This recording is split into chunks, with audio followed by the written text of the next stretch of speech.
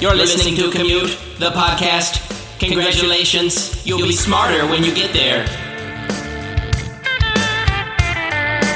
What up? Welcome into Commute, the podcast. I'm Dave. And I'm Jay. And we are about to take you on a deep dive on 3 topics that we find interesting, and we're betting that you might just find them interesting too. We can promise you this, you'll be smarter when you get there. On this edition of Commute, this time of year, we say it to our friends, our family, and really anyone who will listen. Man, Christmas just keeps starting earlier and earlier every year, doesn't it? Well, does it? This week, we explore the Christmas creep. Every year, the U.S. president participates in one of the weirdest traditions we have, pardoning a turkey on Thanksgiving. But how did this strange tradition even begin? We'll investigate the bizarre origins of this odd yearly ritual. All of that on this edition of Commute. Let's get it. Jay, it's Thanksgiving week. So here in a few days, we'll eat turkey, watch football, maybe even have a few awkward conversations with family members we barely know. You know, all the highlights of life. But soon after Thanksgiving, like it hits quick, it's Christmas season. So we've talked before about how once you, Jay Sisson, after you put your Christmas tree up, you're basically not taking that sucker down until spring. Okay, that is not true. It's pretty true. But what's your house Christmas decorating plan as a whole? Like, when does it happen? How big do you go? Are you a Scrooge with your outdoor illumination? Yeah, we don't go very big. We do some stuff inside. We don't do a whole lot outside. It's one of those things where, like, I have the perfect vision of it being on December 1st whenever we would actually decorate. It's just getting all the stuff out of the attic and everything just is one of those things you just put off and put off and put off, you know? So basically, Christmas cheer is just too much effort for you. It's kind of what it's you're putting words in my mouth. It's just it's not time for it yet. Like, I'm trying to read between the lines. No, I'm not saying the timing. I'm saying when you said but it's so far up in the attic to get the that lights. Is true. Yeah, exactly. It's just too much effort for you. But I'll admit, Jay, for us, I've become someone that I don't recognize. Okay, so Jay, we have become inflatable yard people. Yeah, it happened. It happened to you. You didn't even choose this life. The excitement for the blow-ups, though, man, it makes it all worth it. We've also moved the outdoor Christmas light situation at our house to just the front of the house instead of all the way around the house, which my wife used to do. Now, I could do it. I just choose not to. The back of our house is very steep. But do you do the front of the house? I do the front of the house. Now, I'm not going to lie. It takes me a while because you can't be. The roof's usually a little slick. You got to be careful up there. But Jay, something else that happens this time of year and really has been happening since October is we hear people say the same thing. Man, stores are really skipping Thanksgiving this year, huh? They're putting out the Christmas stuff way too early.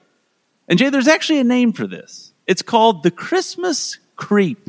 And while it feels like it's a recent thing and that it happens earlier and earlier every year, it's actually been around since the late 1800s. People have been creeping a while.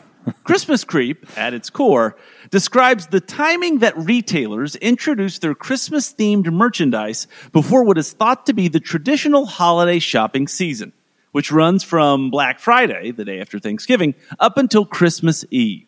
The first reported Christmas creeping can be traced back to 1893, when a retail shop in Utah promoted an early Christmas sales event in October, saying in their ads, okay, this is the ad copy, "This is no joke. We mean it. We will do it. Monday, Monday, Monday." But Jay, in our present day, not only does the Christmas creep jump ahead of Thanksgiving, it jumps ahead of Halloween. And while this feels, once again, like it's a recent thing, it's not. This level of creep has been happening since the 1980s. And for stores like Home Depot, Lowe's, and Walmart, not only is there a potential financial advantage to starting earlier, but it helps these stores fill their retail space until the spring and summer items return. And Jay, the date that these retailers circle, most of which have been doing this once again since the 1980s, October 1st is when they start to put out the Christmas goods. In the mid-2000s, the industry trade group National Retail Federation did its first polling around consumer holiday buying preferences. And Jay, it found that over 40% of consumers plan to purchase a Christmas gift before Halloween. And today, that number is closer to 50%. And it's not just retail items that come out early. Walk into almost any store or turn on any local radio station, and the Christmas queen herself, Mariah Carey, and her All I Want for Christmas Is You anthem is already playing on full rotation. So while Christmas creep isn't new, will it keep getting longer and longer? Will Christmas shopping eventually begin on the 4th of July? I get this question a lot. Retail expert Andrew Smith, co-founder and managing partner for the Americas of Think Uncommon, told Newsweek. But thankfully, in the U.S., both Halloween and Thanksgiving require specific marketing, so it's unlikely that Christmas sales will ever creep very far into September. Plus, Jay, there's Santa Claus. Like, we don't want to make the king of Christmas mad, do we? In the 2012 novel Cold Days, Santa himself is quoted as saying, "I'm drawing the line at Halloween." That's very kind of him. I hate this. Like I feel like November is just swallowed up by the Christmas season. And I like the Christmas season. It's just the Christmas season has its place and it gets out of line. And now retailers, like they're not secret about it anymore. Like you said, they're just like, yeah, you know, we had to do this. We had to put all this stuff out. You get it, right? Like, well, yep, we hate it too, but we got to do it. I just like hate that. Like, let me have Thanksgiving first. What's the earliest that you buy a gift? I'm going to be honest with you. The earliest I bet that you buy a gift is like December 20th. That's being generous. I'm a December 22nd kind of guy.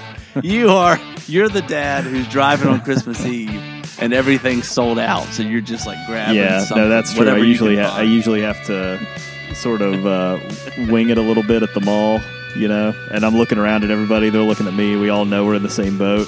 You're playing A's gone, you're playing B's gone, you just kind of have to figure it out on the fly. I've been there.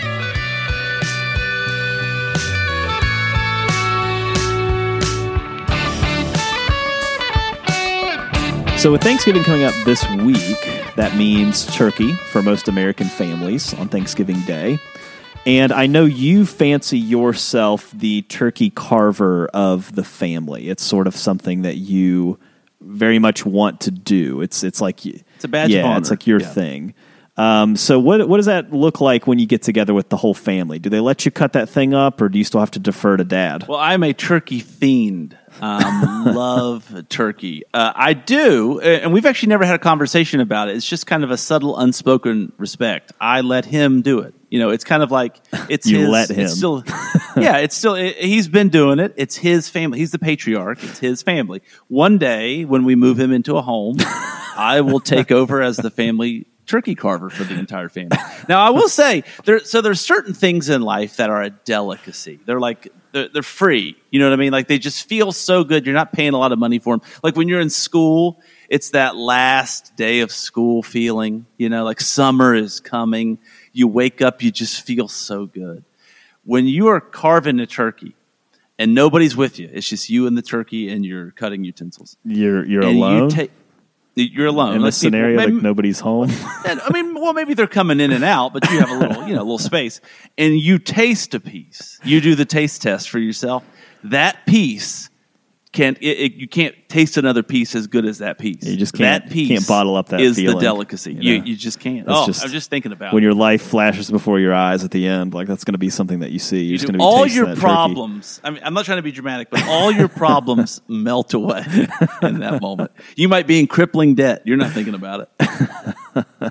Well, Dave, have you ever seen the president pardon a turkey? Have you ever watched this happen live? No. Did you know that the president does this every year? No, I did not. I'm here for this. It's a whole thing. It's actually aired on TV. You can watch it on Thanksgiving Day. The president will pardon. If you don't know what pardon is, it's a presidential power where they can essentially remove the consequences of you committing a crime, right? And most of the time it's done for political reasons. Like, for example, the president might give a pardon to somebody who was a protester during the Vietnam War, right? Like 30, 40 years later, that's not really seen as something that should be on your record, right? Or maybe if someone gets locked up for marijuana usage and then the state decriminalizes it, right? Like, so the president might pardon that person. So this tradition has evolved where a turkey will come to the White House every year, and the president will pardon the turkey to not be eaten at the White House.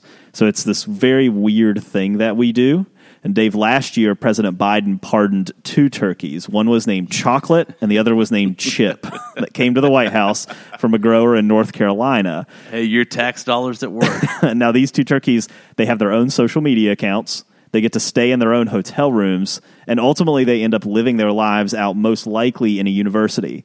But how did we get here? The story of the most famous pardon of the year is messy, and it involves the Iran-Contra affair, Abraham Lincoln, and the turkey lobby. Yes, Dave, there is a turkey lobby, and the National Turkey Federation actually ranks in the top 5% of outside groups that have given to members of Congress, according to NPR.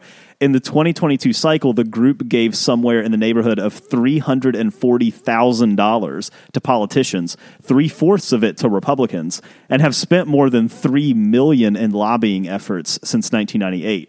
Their website, Dave, is literally eatturkey.org, too, by the way. So the goals of Big Turkey are pretty clear-cut here.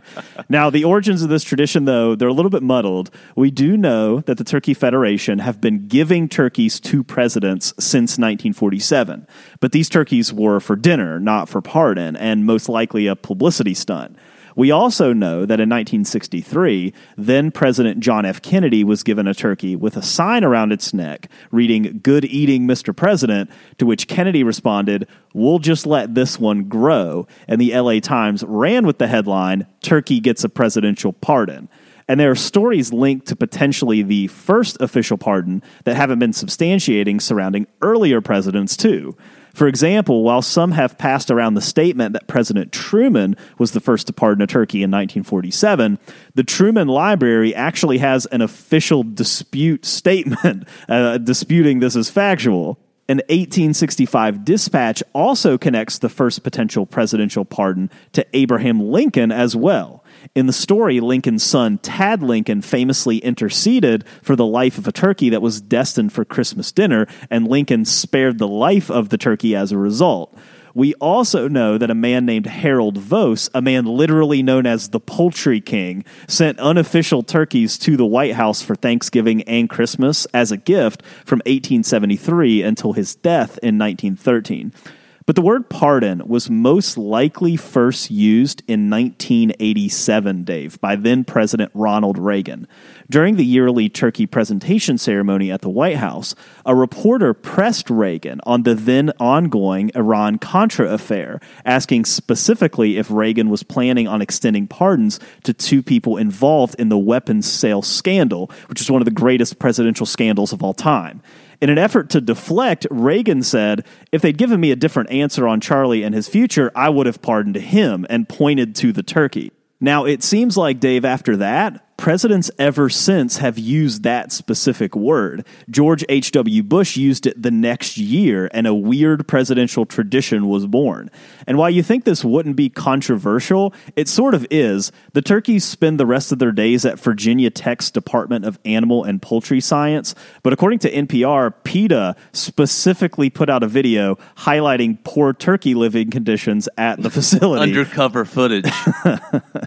Other turkeys, such as last year's Chocolate and Chip, ended up at North Carolina State's College of Agriculture and Life Sciences instead. But ultimately, Dave, the tradition at this point is sure to continue, and although the origins are weird and hard to pinpoint, it's just sort of how most traditions ultimately are. So we've got some great names. We already talked about the Biden turkeys, so we can go back to a couple Reagan turkeys. Charlie, Woody, Clinton. During the Clinton presidency, we've got Tom, Carl, Harry, Jerry. These are just human names. During the George W. Bush. Why don't they name him like Gobbler or something? Or, I don't know.